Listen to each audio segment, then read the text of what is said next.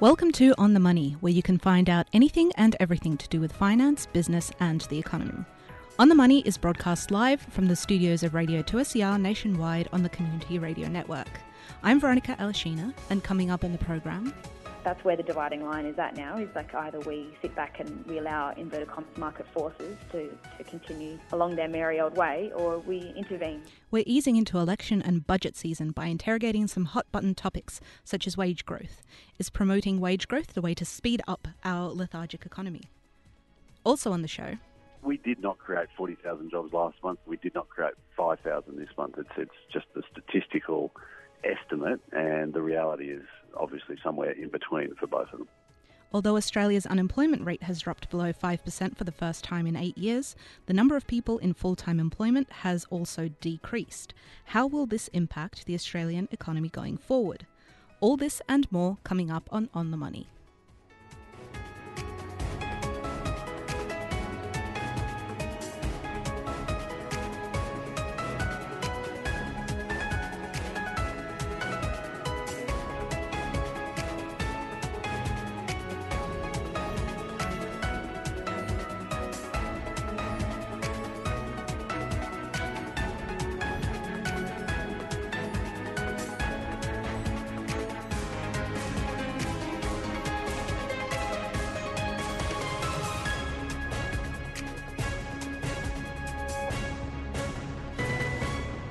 But first, on Monday, the New South Wales Parliamentary Budget Office released a report into spending estimates for both Liberal and Labor parties, with less than a week until the state election.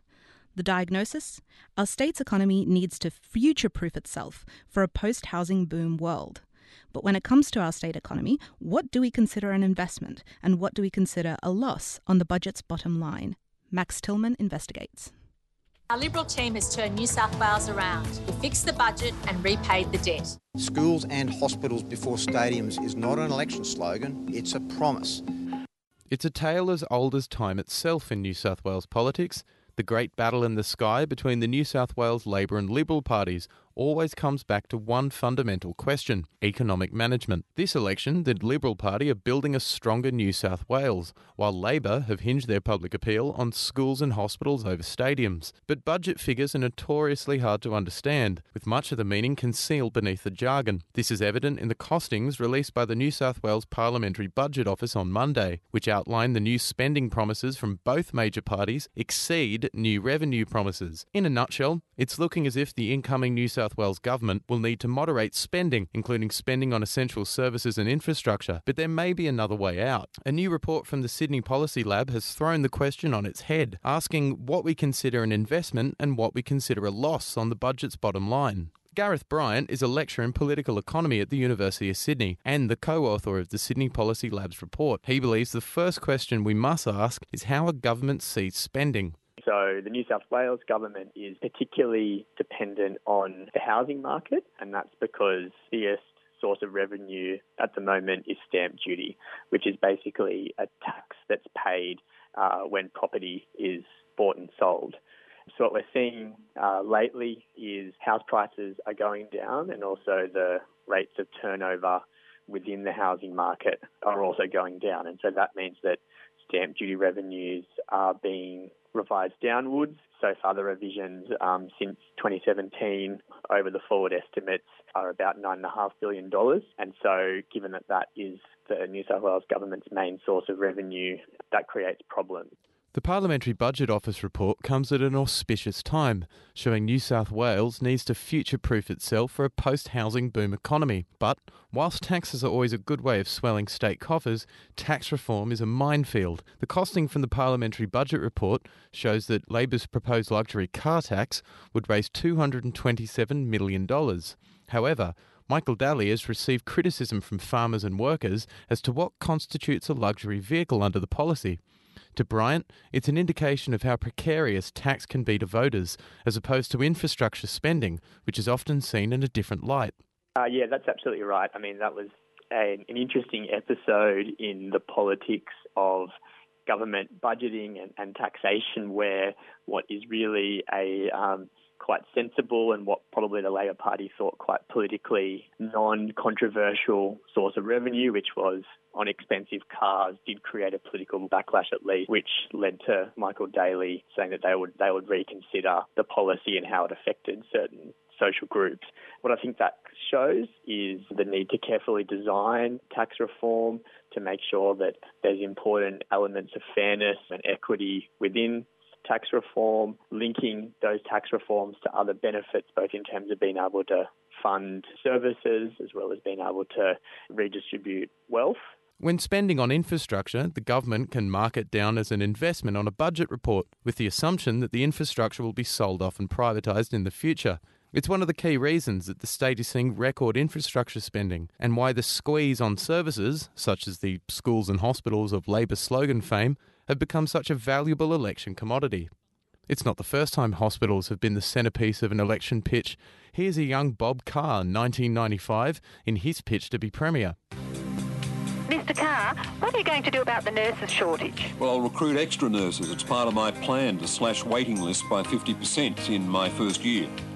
There's no reason why states' power to borrow to invest in infrastructure couldn't also be used to invest in public services like health and education, according to the report. According to Gareth Bryant, with a change of rules, governments could borrow to invest in nurses and teachers at interest rates currently reserved for toll roads, with healthcare becoming an investment as key infrastructure projects have been classified in budget assessments. What the New South Wales government does is that it classifies a lot of that spending on infrastructure as an investment, and that's viewed as an investment in an asset that will deliver future returns, usually in the form of user payments like toll payments or asset sales like privatisation. And, there's a good case to be made, we think, and there's precedents in other parts of the world where certain parts of spending on public services is not accounted for as a cost and is actually accounted for as an investment in public sector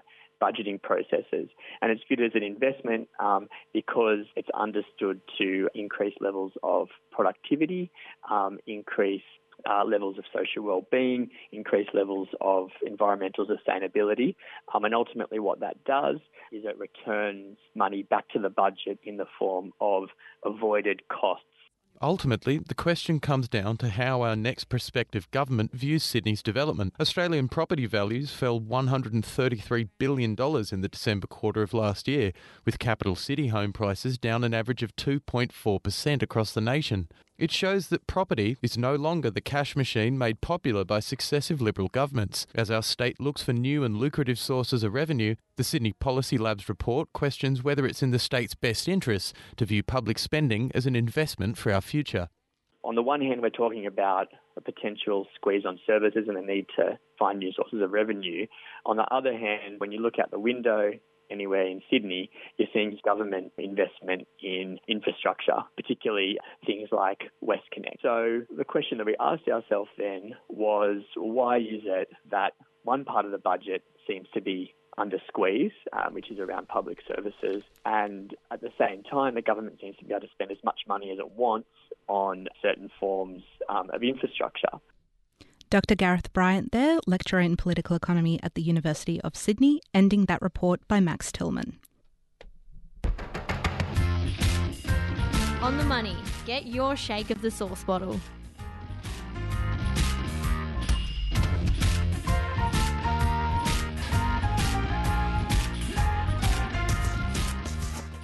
You're listening to On the Money, Around Australia on the Community Radio Network. I'm Veronica Alashina. With the federal election imminent, there are numerous policies from various parties coming under scrutiny. On such policy concerns wages, both major parties have recently made statements as to what should be done about minimum rates. This week, a group of 124 experts in labour markets, labour laws and employment relations co-signed a letter demanding immediate political action to arrest the decline of the real purchasing power of our wages relative to increases in cost of living. One of the authors was Director for the Centre for Future Work, a part of the Australian Institute. Daniel Ellison spoke with Alison Pennington from the Centre for Future Work, whose role is to promote excellence in progressive employment economic research, and started by asking what immediate action the centre would advocate to solve this wage crisis. Well, I mean, there's two parts to that question. For me, there's the question of how do we immediately deliver wage increases, and we can do that through changing the employment relations framework. That can be pursued by any incoming government to raise wages in Australia. That's one side of the equation. The other side is looking at the mechanisms that allow workers to raise wage demands, so that's collective bargaining. That's eroded quite severely as well, and that's a lot of my research has been on the erosion of collective bargaining. So the second part to that would be deliver immediate wage increases through something like a living wage, which I can explain as well later, and then on the other side of that is to increase the ability of workers to come together and say, look, this is actually a wage that we think better reflects the productivity that we have in this workplace. Dr. Jim Stamford, who's the director, was one of three who penned the open letter on the benefits of promoting faster wage growth that was published on Tuesday.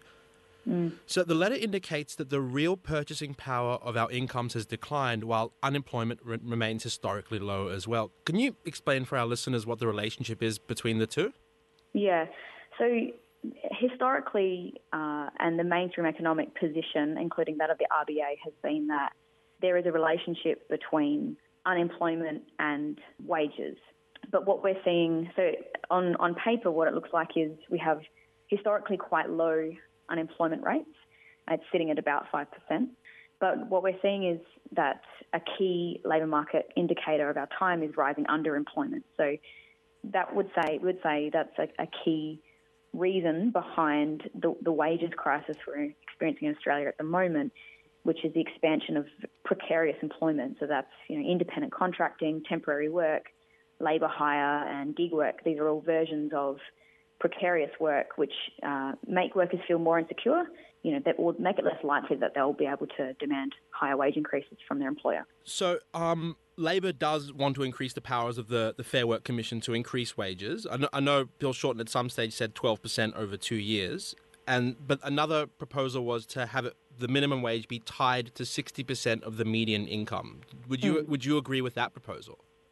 Yeah, absolutely. So that 60% figure, that's a kind of ILO internationally recognised sort of benchmark. That's the 60% mark says that that's something to work towards that allows all workers to enjoy a decent wage and also to diminish levels of inequality. So in Australia, the 60% mark has what the ACTU, which is the peak union body in Australia, has been advocating for a 60% mark. And this is what is being termed the living wage. So 60% of median earnings would be closer to what would be required for a worker's income to reflect the real costs of living, not just, the immediate essentials, but the living wage encapsulates the things that would allow a worker to have a basic but decent life. So, things that take into account communications issues, the telephone bills, some small recreational costs. So it's a much broader term than where the minimum wage is at right now. Great. So the Labor Party would like a living wage. Josh Frydenberg wants to give $200 billion tax cut to small businesses and individuals. How do you think those two options stack up? I think there is a deep contradiction in the Coalition's wages policies, which says we have to wait for market forces. Let's deliver more tax cuts. And in time, then employers will maybe hire more people or they might raise wages. So what we've seen in this time is actually record high profit share of national income and declining capital investment. So that's the business investment in what we would say is a kind of productivity increasing measures. So things like new technologies, new software, things that allow people in the workplace to create more value with their work. And we've seen, of course, we've had the decline of the mining boom, but all of the government's policies have failed to actually re-spark investment. So profits are being hoarded, they're sitting around in slush funds and they're not being reinvested. And also at the same time, an employer offensive has been emboldened to cut wage costs. So under this model of delivering tax cuts to put more money into the pockets of employers, it's sort of wishful thinking without any true government intervention to ensure that there are incentives for employers to actually invest that money back into the economy. That's where the dividing line is at now, is like either we sit back and we allow inverted commas market forces to continue along their merry old way, or we intervene to set a more positive wage boosting framework for employers to function in. And that's where this letter that's come from over 100 economists, experts and lawyers across Australia have come and signed. So I've just got one last question. The letter also referenced wage suppression by governments, and the workers' share of income has been in decline since 1975. So that is definitely a form of wage suppression. But do you think it would be fair to say that wages are low because of the actions of both Labor and coalition governments over the past decades? I think one key critique, you could say, is that the Fair Work Act, which was introduced by the Rudd and Gillard governments, or overseen by both of those governments, that piece of key legislation, which is what the Labor Party rode in on into government last time, has failed to counteract some of these trends that have been in place for some time now. So I think it would be fair to say that the industrial relations legislation that had been set up by the Labor Party had failed to counteract the disparity between power between an employer and employee. And I think what we're seeing now in the coalition government is there's been an increase in the anti-union sort of offensive that they've driven through various policies and institutions, and making it more difficult for unions to do their job and to enter workplaces and talk to people and coordinate wages campaigns. But a lot of the trends that we're seeing now, I think, have been in place for some time and are heightening now. So this is why this election is particularly powerful and particularly important, because it does mark the possibility for the Labor Party to also move in a different direction to where it has been in the last 10, 15 years. That was Alison Pennington from the Centre for Future Work, ending that report by Daniel Ellison.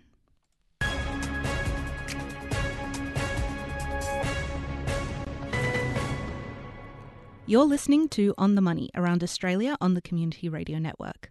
I'm Veronica Alashina. Earlier today, the Australian Bureau of Statistics released new data that showed unemployment in Australia has dropped below 5% for the first time in 8 years. Now at 4.9%, Australia hasn't seen employment this low since Labor was last in power in June 2011. However, the number of people in full-time jobs dropped for the third time in 4 months. Ben Robinson spoke to Warren Hogan, industry professor at the Dean's Unit at UTS Business School, to find out why it took so long for employment to drop this low. The unemployment rate obviously moves in line with trends in the labour market, and they're usually pretty gradual. So, we've had an economy that's growing probably a little bit below its average levels from the past 20 or 30 years. So it's been a bit of a grind to get here.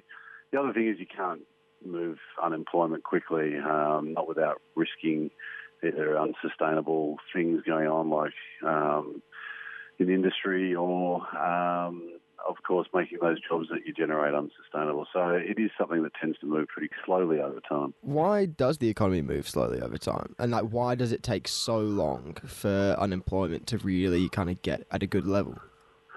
I mean, there's a lot of debate around concepts like full employment, and of course, the unemployment rate reflects a level of, the level of people who haven't got jobs who are seeking jobs. But behind that, there's obviously a lot of churn, and of course, there's constant change going on in the economy where firms and even industries are weakening or even firms going out of business, and new firms coming up, and new industries flourishing. And, of course, people are chopping and changing jobs all the time. So you tend to find overall economies like ones the size of Australia just tend to, not move like the Titanic, but it is a nice analogy, this idea of an ocean liner, things moving quite gradually and concertedly. It also talks to momentum, that it often takes a while to turn these things around one way or the other. As I understand it, only 4,600 jobs were created in February, which is down from nearly 40,000 in January. Is it common for there to be such a big decrease in new jobs so early on in the year? It's not a seasonal issue. It's really just that the data is very volatile, and it's one of the reasons that economists tend to look at the unemployment rate rather than the monthly changes in employment. It's quite a small sample. It's done by phone, and the sample rotates every 8 months. So once you're in the sample, you stay in there for 8 months. And that creates a lot of what we would call, from a statistical point of view, a lot of noise. So you do not read the job creation literally month to month. My preferred way is to look at the trend, and I'd sort of talk about the short-term trend being sort of what the level of average job creation is over the previous 3 or 4 months. We did not create 40,000 jobs last month. We did not create 5,000 this month. It's just a statistical estimate, and the reality is obviously somewhere in between for both of them. So unemployment now sits at 4.9%, the first time it's been that low since June of 2011. Labor was in then, Liberals are in now. Can either political party claim credit for this one? Or is that just the markets working on their own? Yeah, look, I mean, the government's sitting there the whole time, whatever party's in, and their policies do matter. But I think, the one thing to I think it should be made very clear, and this isn't just in Australia, this is in America and Europe and all economies, is that what you're getting now with the unemployment rate, what you're getting now with the labour market trends, is really a culmination of things that have happened in the economy for many, many years in the past. It certainly reflects the health of the unemployment rate now is a reflection of the health of the economy in terms of things like demand and levels of interest rates and business investment probably last year. And of course, things like that, those outcomes reflect decisions around policy and various things from many, many years before. So I always, find it very unappealing to give credit to any given party at any given time, because essentially what's going on in the economy now is a cumulative of a whole range of things that have happened over many years. Obviously, what's happened in the last few years is probably most important, but policy changes 5 years ago can have an effect now, and sometimes things take a while to play out. This is this concept of lags in the economy. With that being said, we are heading into election season, with a federal election only a couple of months away, and I imagine that both parties are going to be trying to use this to their own advantage. How do you think this new data will play in the upcoming federal election? Well, I think it's going to play to the government strongly. I mean, they've had a platform of, what's the slogan? Jobs and growth. And, I think people who are critical of the way they've presented themselves have said they haven't pushed that enough because they have this pretty good record. Obviously, the government took quite a hit in the last few weeks, particularly after we got those GDP numbers, which were very soft, and all this talk of a per capita recession. And this was the Labor Party and other sort of like-minded commentators sort of saying, well, where's your growth? You got no growth, you got this per capita recession. By the same token, the government can, I think, quite justifiably say that, well, look, we're getting still pretty strong employment growth, and the unemployment rate is still, to this stage, pushing downward. But as we know, they'll all try and colour it their own way, but I think the reality is given that the government's been in power for 6 years, that they can take some credit for it, and I think that's the way it'll be read by the broader community. Now, I just want to focus a little bit on the RBA. They're under a lot of pressure at the moment from the finance sector to cut interest rates this year. How do you think this news will affect the RBA's decisions this year? There is this sort of chorus of people saying that they should be cutting rates or that they will cut rates in the coming months. And financial markets react to that. And we've seen things like market expectations for interest rates fall. One really important indication of this is the 3-year government bond yield, which is essentially a way of saying what the markets think the interest rate will be over the next 3 years, has fallen down to the level of the cash rate. And historically, when that happens, that's not only a strong signal that the market thinks there'll be a rate cut, but it's because it is the market as opposed to forecasters that are pricing this. You often do see a rate cut come in the subsequent 6 months or so. So the RBA is obviously open to this, and they've said that. But at the same time, they don't want to rush into anything. They've already got interest rates very low in their view. They think policy is stimulatory, i.e. it's supporting the economy. And so some of this economic weakness we're getting, they're already set for. They already think that the policy setting's right. And today's number is really important because part of the analytical frame that they've put out there in the last few months about whether they're going to cut rates or not has been about how the labour market performs. Specifically, the governor said if the unemployment rate starts to display a persistent upward trend, then they'll look at cutting rates. And, of course, we just saw the unemployment rate fall. So this will really sort of be a pushback on the market. We've seen it in market trading today. The Aussie dollar's risen a lot on the view that there's a lower chance of interest rates falling here. And, of course, I imagine some of the commentary a bit more tempered. That doesn't mean the next move in rates won't be down. It just means that we're very unlikely to get a rate cut in the next few months. Warren Hogan, Industry Professor at the Dean's Unit at UTS Business School, speaking there with Ben Robinson. You're listening to On the Money Around Australia on the Community Radio Network. I'm Veronica Alashina.